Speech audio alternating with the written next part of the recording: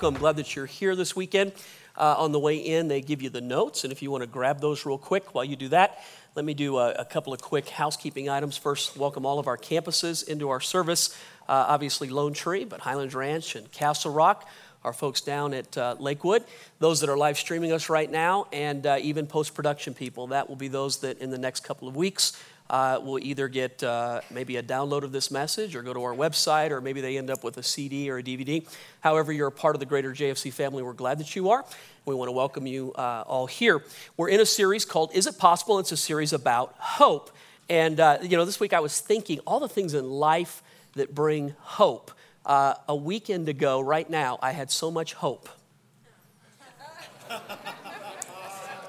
So many of you are like amnesia. You pushed it out of your minds, haven't you? You're like, what happened a week ago? Anybody else have a hangover like Monday? It was just like a terrible. Did you guys watch the game? Are you still in shock? Come on. Listen, I'm teasing on that one. I had a great one. My oldest granddaughter called me last night, and she actually left a message. I didn't get it at the time, and I called her back, and through her mom's phone, and I said, "Hey, Ames, I need to talk to Isabel." So she gets on the phone. She goes, "Papa, are we going on vacation this year?" And I said, "Well, we're planning on it. In the summertime, we do kind of a family thing." I said, "We're planning on it." She goes, "No, how about for spring break?" And I said, "Well, hon, I'm not sure. We usually, She goes, "Well, maybe we could just get a couple of hotel rooms, and you and I can go swimming all weekend long." And so I got off the phone with her, and I thought, there are just things that God puts in our lives that give us such joy, and it brings such hope to us. And they're not always like huge things. They're just small things that God gives to us. As I'm writing the message for this weekend, we're going to talk about marriage. And I realize as I say that, not everyone in this room does that affect directly. Not all of you are married. Not all of you will this message be like, wow, that one just really is right in my wheelhouse. But I will say this. When I wrote this message, one of the things that God can use to bring great hope to us is relationships in our life. And what I'm going to do in this message, even though it will talk in particular about marriage, as I was writing it, my first reaction was to write, when I study, I save things all year long, things that I'll clip out of a newspaper or a book or something that I've picked up from another message or something like that, and I save them in files, and then when I go back to teach, I'll pull them out. So I started, when I wrote this message, to pull out of my file all the different things that I learned about marriage in this last year. And as I began to write them, I thought, wow, this is a bunch of new stuff, and it's really neat. As I got into it, though, one of the things that the Lord just really impressed upon me was the idea that it all comes back to the most central relationship is the one we have between us and Him. And that really, if you get that one right, everything else in life tends to work out okay. And if that one gets messed up, it can mess up everything else in life. So while the message may talk in particular about marriage, it's really going to be on our relationship with Him. So I say that to say that I think that there'll be something for you here that you're going to be able to find hope in and joy in. And even if you say, well, I'm not married, or this just really isn't relative to where I'm at relative to where I'm at in life, I think you'll find that the message itself may go there in a way that might be unexpected. So with that in mind, Romans 15:13 be the scripture that we'll launch off of here. I used this in the very first week of this series. I come back to it again simply because when we're talking about this, I'm trying to show over and over and over again from both the Old and the New Testament, the Bible is packed with scriptures that talk about us having hope. And in fact, I've said this, really, if you're a believer and you say, I feel hopeless, there's probably not a greater oxymoron in all of life. Now, and that's not to take away from a person who sits here and actually loves God but feels hopeless. I'm not saying that's not possible. I'm saying what it is. They should never go together, because if you love God, you should always have hope. That's the very point of it right there. So you sit here, though, you go, well, I don't feel like I have hope. I do love God, but I don't feel like I have hope. What's happened to me? If that's an oxymoron, how in the world can it be true? Well, you have an enemy who's very good at what he does, and he deceives people. His ability to bring in deception and to pound you is remarkable in the fact that he's just good at what he does. And that's why a believer at times can feel hopeless. But let's go back not to that thought. Let's go to this. What does God have to say about us and hope? And I think as far as the New Testament is concerned, this is probably my favorite scripture when it comes to describing God's thoughts towards us about hope. And if you look at it real quick, may the God of what? So it's not talking about like God is a path to hope. The God of hope. Hope comes from God. So may the God of hope fill you with all joy and peace as you trust in him so that you may overflow again with what? By the power of the Holy Spirit. Let me just say it one more time. So why would God give you more than you need? There's only one reason, so that you can give away the extra. Amen. There's no other reason for God to be that generous with us, to give us more. God's not wasteful, so if he gives us more than we need, there's only one reason for it, so that we can give away the extra that we have. So it's God's will that you overflow with hope. And I wonder, just even this week, looking around me at the different relationships, because I'm so into thinking about the message right now, I'm looking at people's lives, and how many people do I know that are actually overflowing with hope? You know what a rare thing that is to find today? People that are overflowing with it, that have more than they know what to do with. What a wonderful thing. And this is what the scripture, this is what God is saying that he wants for us, that we would overflow with hope. All right, with that in mind, at the transition point in your notes, I'm going to talk about hope for marriage. Now, again, I realize it doesn't affect all of us, but it does affect many of us. And as you see, when I teach this, I think you'll find a benefit on the idea of hope between he and I and how it works out in our relationships. Now, just very quickly, when it comes to marriage, there is a statistic that is thrown around in church today. Guarantee that you've heard it. It's actually a bad statistic. So I'm going to quote to you the bad statistic, but I've got some really good news. Here's the bad statistic that is thrown around today like it's gospel, and it goes something like this, that the divorce rate inside the church is equal to or even greater in some cases than out in the world. You ever heard that one before? How many? You've heard it, right? First of all, it's wrong. It's not correct. And I would just throw this out. Where do we get stats that we begin to teach like they're gospel? You know that 27.2% of all stats are made up on the spot, right? Oh, sure, you get that one, but you can't get the Broncos. Yeah, I just thought I'd throw that in there.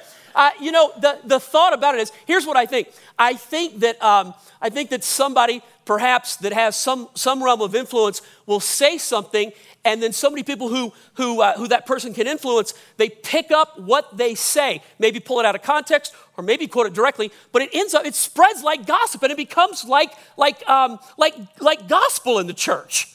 And for years, I can't even tell you, maybe for the last 15 or 20 years, I've heard people say the divorce rate in the church is equal to or greater than that in the world. And I said, where does that come from? You can't actually find that statistic. What you can find are people who quote that statistic. So I studied this, and in particular, I found a really interesting book. And in fact, I'll just show you. Look at this book right here. It's written by Brad Wright. He's a sociologist. Here's the title of his book: Christians Are Hate-Filled Hypocrites and Other Lies You've Been Told. And it's an excellent book. And I would completely, I don't stand up here and just carte blanche recommend read this or go see that. Here's one, get this book. It's a terrific book. Another stat that he quotes just very quickly, the one that we hear today, that people, as soon as they turn 18, are leaving the church in droves and never coming back. That one, again, you cannot find that statistically as an overarching theme in America. It is happening in mainline denominations. But that's true for all ages in mainline denominations. Do you know that? But in specific, it's quite the opposite in many places. I think one of the things that I'm excited about, I went and taught at our high school camp back in the fall. And the response of those high school, it was unbelievable. I was so nervous to go talk to them. And then as time has gone by, I ran into one. I was in the mall with one of my kids. He was picking out a pair of tennis shoes. And so I'm in Finish Line, is the store at the mall, if you know the mall. And Brent and I are in there, and this group of 4 teenagers walks up quickly to me, and I got into a defensive posture real fast, like, let's go. It's not the size of the dog, it's the size of the fight in the dog. So, he was probably 16, 15, something like that. He goes, Pastor John. He runs up, throws his arms around me. He goes, I was at the camp you taught at. Like, that's all good, man. Gotcha. That's all. We're right. So I meet with the youth pastors this weekend. They said, would you come And John Brandberg just advertised the junior high camp. He said, would you come back and talk to the junior hires? I said, no, that's a different animal altogether. But yes, I would be. He goes, they're asking if you will come and talk to them. And I would just say some of the stats we throw around, like there's no interest in these, in young people for spirit. It's not true every place. It's just simply not true. And one of these stats that we throw around all the time, the divorce rate being higher in the church or as equal to as it is outside the church, is just simply not true either. Here's what is true, and this is done by independent study. It's done in multiple places over a long period of time, and I'll read the quote that it's actually, here's the reality. Christians have significantly lower divorce rates than the religiously unaffiliated. Furthermore, the more regular a Christian attends church, the less likely that person is to divorce. That's actual truth right there. Let's begin to quote that one. So what does that tell us? There's a higher probability. It doesn't mean if you go to church, you're divorce proofed. That's not true. But there's a higher probability that if you're in church, here's what I think it is. I think that you have a commitment to God, so you know what God feels about marriage, number one. And number two, I think you're in relationships with other people who don't just go, hey, whatever you want to do is okay with us. I think people say, this is important, and if you can't fight right now, we'll fight for you. I think that makes the difference. I think that's why when you're here, listen, it's the difference between coming and hearing a message and getting into community. We don't want you just to go amen to a message or like what's being taught. We want you in community because your safety will not be found in agreeing with a message. Your safety is going to be in community. That's where it is. It's going to be in that place that holds you and keeps you. So when we talk about this today, I want you to understand maybe you're sitting there and that stat that the divorce rate is high in the church, it almost makes you discouraged to teach on marriage. Is it really making any difference? The truth of the matter is it makes a tremendous difference if you're a believer. Huge. So we teach on this right here. Ephesians chapter 5. I've taught on it many times over the years. I call it God's blueprint for marriage. In my mind, it's the most concise teaching that we have on how to be married. But here's the thought with it. When Paul teaches this, he's doing it under the guidance of the Holy Spirit. So he's writing about marriage, but notice the context of it.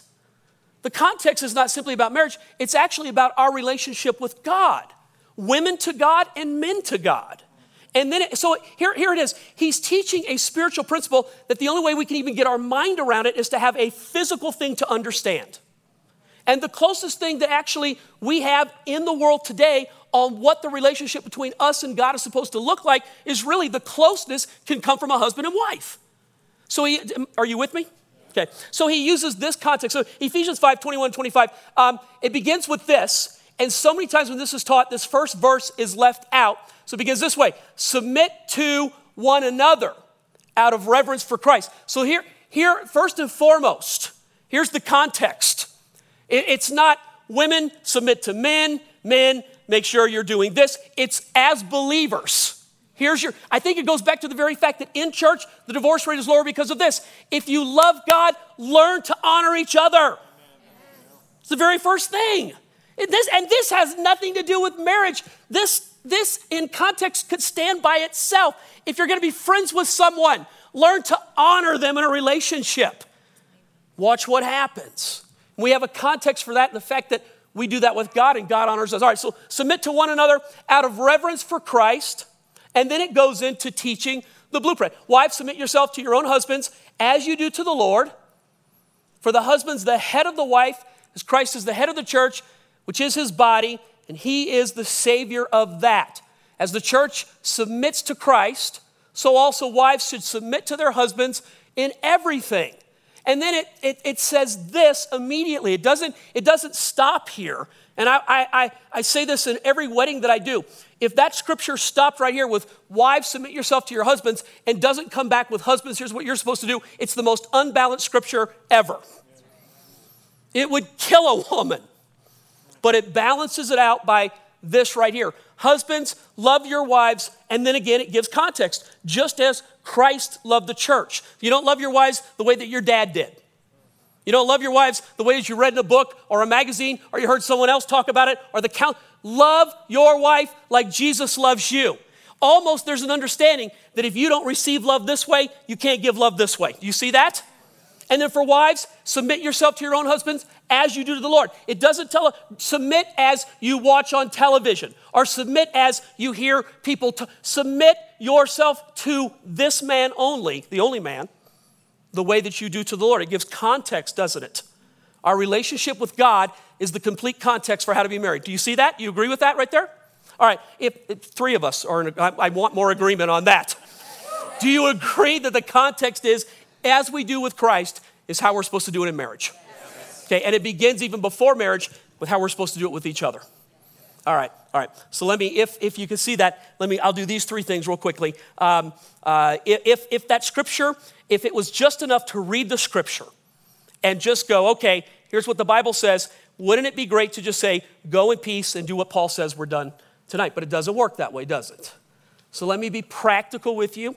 Let me give you some things here that I think will help in how to do this, and this is where hope in marriage comes from. So the difference between masters and disasters in marriage. You like that? The difference between masters and, let me give you a definition. It's my definition. A master in marriage is a person who is married and happy. Look at the overwhelming amens that I got. Did you hear? It's almost like, don't shout me down here. All right, so a disaster then is not simply a person who would divorce, but it's a person who would, listen, in church, I think a lot of times here's the attitude. I'm married, I'm committed, I'll stay committed, but that person is exceptionally unhappy. That in my mind is the lose in marriage. The goal is not to be married for a long time, it's to be married for a long time and to be passionate. Amen. Do you agree with that statement? All right, now, reality, though, is everyday passion.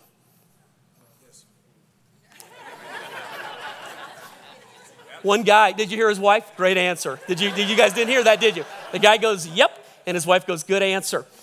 But for the rest of us, it's not always that way. Maybe you're in a season right now where you feel like, gosh, it doesn't feel like that. I'm just committed. There's nothing wrong with being committed. Commitment, that's the backbone of everything. You agree? So commitment's the backbone of everything, but it's not supposed to be just about commitment. There's supposed to be that passion with it, that love with it, that joy with it, that hope. All right, with that in mind, let me talk about how to avoid the disaster and become more of a master when it comes to your marriage. And the very first thing that I would teach would be this for both men and women, husbands and wives. The next one I'll give what he needs, and then the third one I'll give what she needs. But this one, this is what you both have to do. And I wrote it this way: the quality of your spiritual life is very much dependent on your hope in marriage. Look at me real quick. If you're really listening to me and you at all can think past what I'm saying, it should lead you to this next thought. The quality of your spiritual life is dependent on how much hope you have in your marriage. So if you're sitting here and you're really thinking about that, you could draw this conclusion. Well, there are a lot of people who don't believe that have good marriages. You agree with that statement? I think that that's true. But I'm up here saying that the quality of your spiritual life is in direct correlation to the hope you have in your marriage. So a person that doesn't have a spiritual life, how in the world, you say they have a good marriage, but here's what I would say to you. The context of love isn't really known until you come into a relationship with Christ. So the Bible says this is how we know what love is. That while we were still sinners, Christ laid down his life. When you come to the realization that Jesus' love is that unconditional love, he never goes, I love you when, or I love you if, and I love you, do you love me in return? Here's Christ's love for us. While we're on our worst day, at our worst time, at our worst effort, with everything around us crumbling, that's when God loves us the most. And guess what? On your best day, when everything around you is going the right way, he doesn't love you anymore. He loves you exactly the same on that day as he did on your worst day. And when you finally come into the actual understanding of this type of love, not physical love, not natural love, not the love just simply between a man and a woman, which people in this world absolutely can enjoy. I'm not saying that's not possible. What I'm saying is there's a higher love that goes beyond the physical love that two people in love can experience. And that love is only known when you're in a spiritual relationship with God, because the Bible gives us this context. Wives, submit yourself or honor your husband like you're experiencing with the Lord. Husbands, love your wives like you're experiencing with the Lord. It's a different love than this world offers. And when you come into that kind of contact with God, where you grow in this love, you have, listen, a context and a point of reference that everyone in this world does not all have. It's different. I'll throw it to you this way. Chris and I, young marrieds. So we just passed our 31st anniversary. I would consider that to be somewhere in the beginning of the 2/3 of life. Help me out here. Some are like, no, it's like the upper 10% of the last half.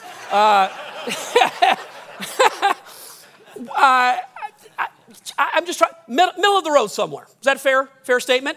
Okay, not young married, but I don't think we're old marrieds. I think we're somewhere in the middle of the road. But early on in our marriage, say year 2 or year 3, my spiritual life was not there. I had a wife who had a pretty good spiritual life, but I didn't have one. And even though I was committed and I was trying, God, we found ourselves at odds constantly. And the one thing that we had was we were committed to each other. But here's the problem with that. When all you have every day is just simply commitment, the fun runs out quickly.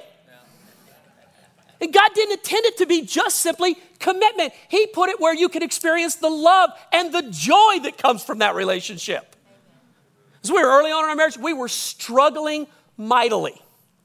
We had a friend who recommended, the ministry's not even around anymore, but it was here in Denver, and it was called Nova Shalom, for anybody that's been around church for any length of time.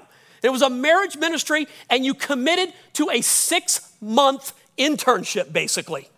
You went weekly for 6 months, and it worked on all these different thoughts and concepts with how to be married, but the main thing it worked on was your spiritual life. And as I got my spiritual life in order, something happened between the two of us that was remarkable. Ministry opened for us when I got my spiritual life in order. Joy happened for us when I got my spiritual life in order. Our children, we watched early on in marriage, gosh, we're 2 children in, and it's not going well. And as my life began to explode spiritually, things began to happen between, it was not things either that we didn't have to go practice those things. Here's what I learned. When you get it right this way, it works out this way. But when you try to work it out this way, thinking then I'll go this way, it backfires every time. Does that make sense? This is always the way you've got to go. It's in the relationship with God, first and foremost, that everything happens that makes it easier this way. And when people are struggling in marriage, here's what I'm saying. I sat down and I'm writing down all the new things I've learned in the past year about marriage. And they're all different principles and different ideas. And many people in this room that are struggling would go, okay, let's go home and try this now. Here's the problem. If you try it without the connection to God, it's just more stuff you're trying. And it doesn't lead to joy and to hope. It's just more stuff. And actually, it'll be more stuff that you'll point to that will tell you, you know what? I just didn't marry the right person. We tried all these different things. Everything the pastor said, every book we've read, we try. It's not what it's about. You get it going this way, and you'd be unbelievably surprised how easy it begins to work out this way. What's the difference? Do you get smarter when you go this way? Your heart gets softer. And when your heart's softer, all of a sudden you can love in ways you never realized. When you're experiencing God's love or you're experiencing God's honoring Him, it gives you a context and a reference where you can do it with other people. Let's take it outside of marriage real quickly. Friendships that we have. When you're right this way, it makes friendships work out this way. But when this is messed up, it's harder to have it this way. Does that make any sense? All right, let me do this then. If that's sort of like the foundation that I would build on. The quality of your spiritual life for both people has to be there in order to make this work. But let me just do this. Let me move on. Taking the scripture, let me move up to his need. This is what, lady, if you're married, I would say the number one thing that you could do in context of your relationship with God, don't go home and just try to practice this, do it in a relationship with God, his need for your respect. His need for your respect.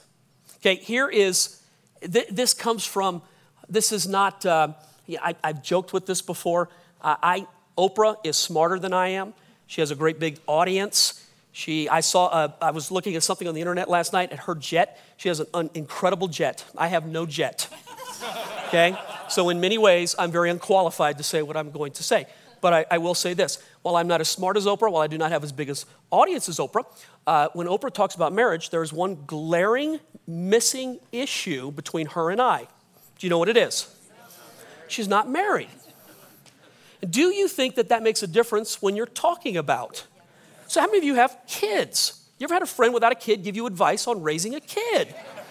What do you want to do after choking them? You'd like to give them your kid for a little while. Go, hey, you're so smart. Work this out. Take them home for a week and bring them back and let me know how it goes for you. Tell me. So there's just something about doing it that has greater authority over the person who just simply tells you what to do and they've never done it. You agree with that? All right, so here's where this comes from then. In a relationship that I would not say is a perfect relationship, but I do believe we have a great relationship. And I do believe as pastors, we can stand up and not feel embarrassed about our relationship as we lead this church. It's an important issue. It's the real deal. So where this comes from is in my own relationship, learning this with my wife. Here's what a man needs. Men, when you tell your husband you love him, while the words I love you are crucial and important, and yes, he needs to hear them, many times just saying I love you to a man is not the best way to communicate love to them. And one of my favorite books is The 5 Love Languages. Gary Smalley teaches an awesome principle that all of us, in one way or the other, speak one of 5 languages. And the deal is you never marry a person who speaks your language. So learning their language becomes the key to being a blessing to your spouse. Mine is gift giving. Chris is acts of service. When I want to tell her I love her, I go buy her something. While she appreciates it, the way that she really receives love is when I unload the dishwasher. So I'll go and buy her something and give it to her like, open it up. She'll open, oh, thanks. And I'm like, what do you mean, thanks? You should faint. You should weep and cry and jump up and down. She goes, well, if you really love me, do the dishwasher. And I'm like, let me go buy you a dishwasher. That would make me happy. But if I'm trying to tell her I love her, it's not about what makes me happy, right?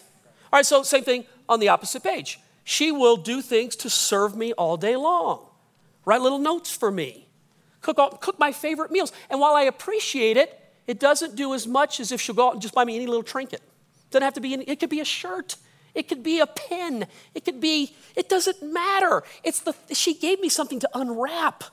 And it touches something deep in my soul, man. Deep. And I feel great affection for her when she does that. All right.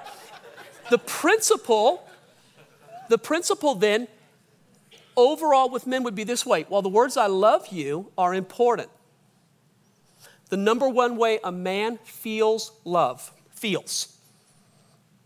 is through your honoring of your husband. Now, it's true for all of mankind. The number one way men feel loved and appreciated is through honor. Honor is one of those things when you do it well, it builds a person up. And if you do it wrong, it can tear them. In fact, wars are fought over, if you go back to the very issue, it's over dishonor. Honor's huge. So the Bible then instructs a woman, and it begins with wives, by the way. That's why I started there. So wives, submit yourselves to your own husband. The word submit there is to honor or to prefer or or to place in a first position. In other words, put the emphasis here to allow this person into this awesome position. It's to honor, so that a man feels love when he's honored. So often what a woman will say, have you ever heard this one? I will give him honor when he acts honorably. Now, there's truth to that. I get it. There's truth to that. It's not to say that regardless of what a person does, you're supposed to show them. That's not what I'm saying.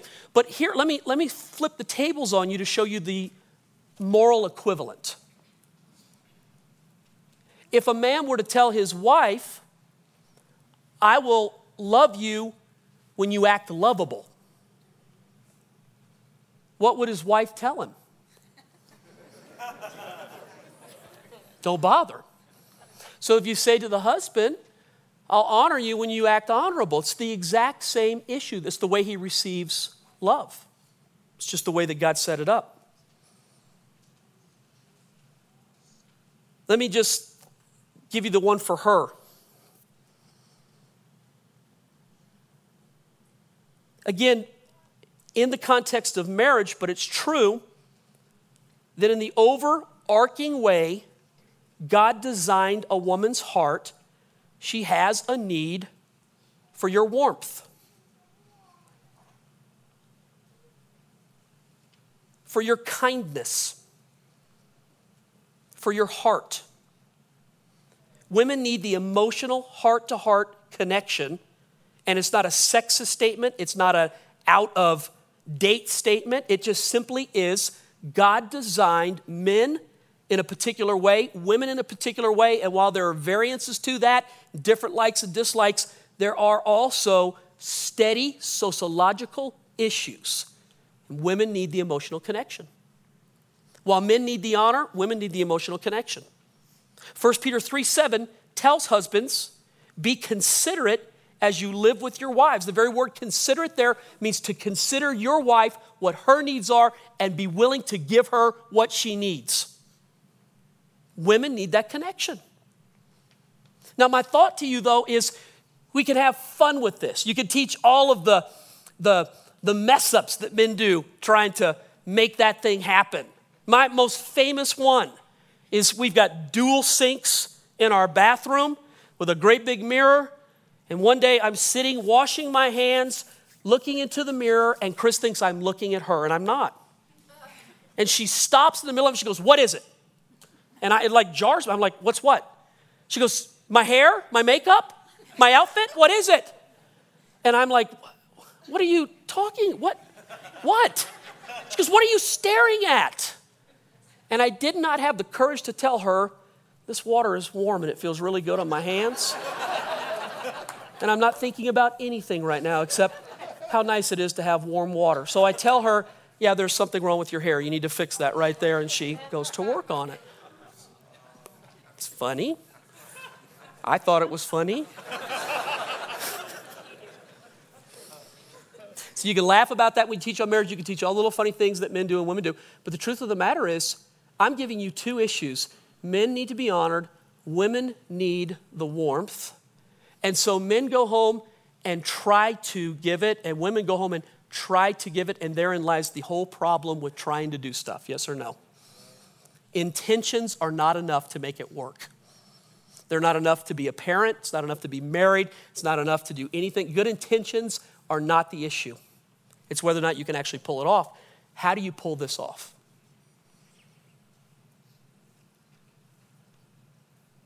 Go home and try harder? Hear a message like this and feel bad? Repent? What do? I would say to you, the issue is as simple as this. The spiritual life is where everything's at. If you wanted one thing that you should do that would give you great hope for not only your marriage, but just for your life and your relationships in general, if you went crazy for God this way, you'd find a parallel physically that would happen in your life that you wouldn't even have to try to work on. It would be the natural context that everything came out of your life from. And without this, you're trying to draw it from a context that you just simply don't have inside of you. That makes sense? God, the one thing I would tell you want to be a great husband? passionately love Jesus? Want to be a great wife? Fall passionately in love with Jesus and watch how it works out this way. Want to be a great parent?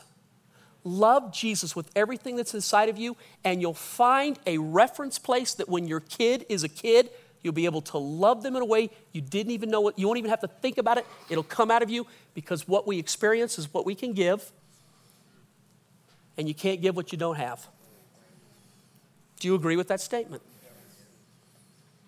This is always the issue. If you sit here tonight like, no, give me 5 things to go home and do. It'll just be 5 more things that'll mess you up. Honestly. Principles are wonderful, but God never, like, just go live. The primary thing between us and God is relationship. It's always relationship.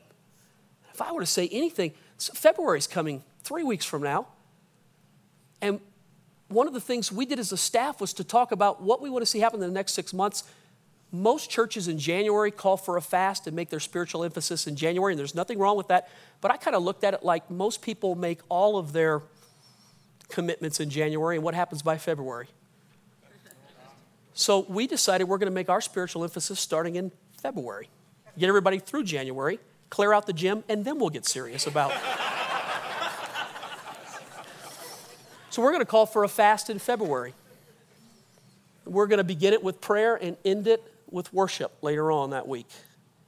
And ask people to really consider their spiritual lives and what does God want you to do, and to be hungry for Him spiritually. Wouldn't it be great to be more passionate for Christ in 90 days or 120 days or 6 months? Wouldn't it be great to be all out for Him this summer? So how are we going to get there? See, you hear this, like, yeah, I do want to love God. How am I going to get there? Let's get serious about it. Let's make it our priority. Just honestly, you could sit here and be in the best place in your life with your marriage, and I would still say to you that if you fall even more passionately in love with Jesus, it can be greater than it is right now. And if you're struggling in your marriage, you feel hopeless, then I would tell you the number one thing that you should do is that you should come to God and you should dig deep this way, and you'll have a resource to go this way. God will give you hope in your situation. And I would tell you that in my mind, you maybe go, well, Pastor, you're a pastor. You're supposed to say, this is not, Pastor has nothing to, this is real life. This is where I live at. I know this is the answer for how we're to live life. And when this goes wrong for me, it messes up all things this way. Father, I recognize that this is a message that'll catch people at different places in life. Some, Lord, marriage is not the issue, but very much the relationship with you always is. So, Father, I lift that up to you right now, and I pray for folks who are struggling, just overall in relationships. God, I ask that you would open their mind, open their heart to what you're calling them into. God, I pray for relationships that are in here, and specifically marriages. Lord, if there are those in here struggling, or those in here that are in the best place they've ever been in their life, God, I still think that you call to us to go deeper with you. God, that's what I would ask for really just a spiritual renaissance, a spiritual revival, a spiritual outpouring that would draw your people deeper with you. Father, all of us want more of you. We need more of you, God, and I ask in your name that you would draw us into that relationship. Father, I thank you for hearing us right now. I thank you, God, for the hope that you bring. I ask, God, that you would plant that seed inside all of our hearts and draw us deeper into you, and I pray that now in Christ's name. Amen. Amen.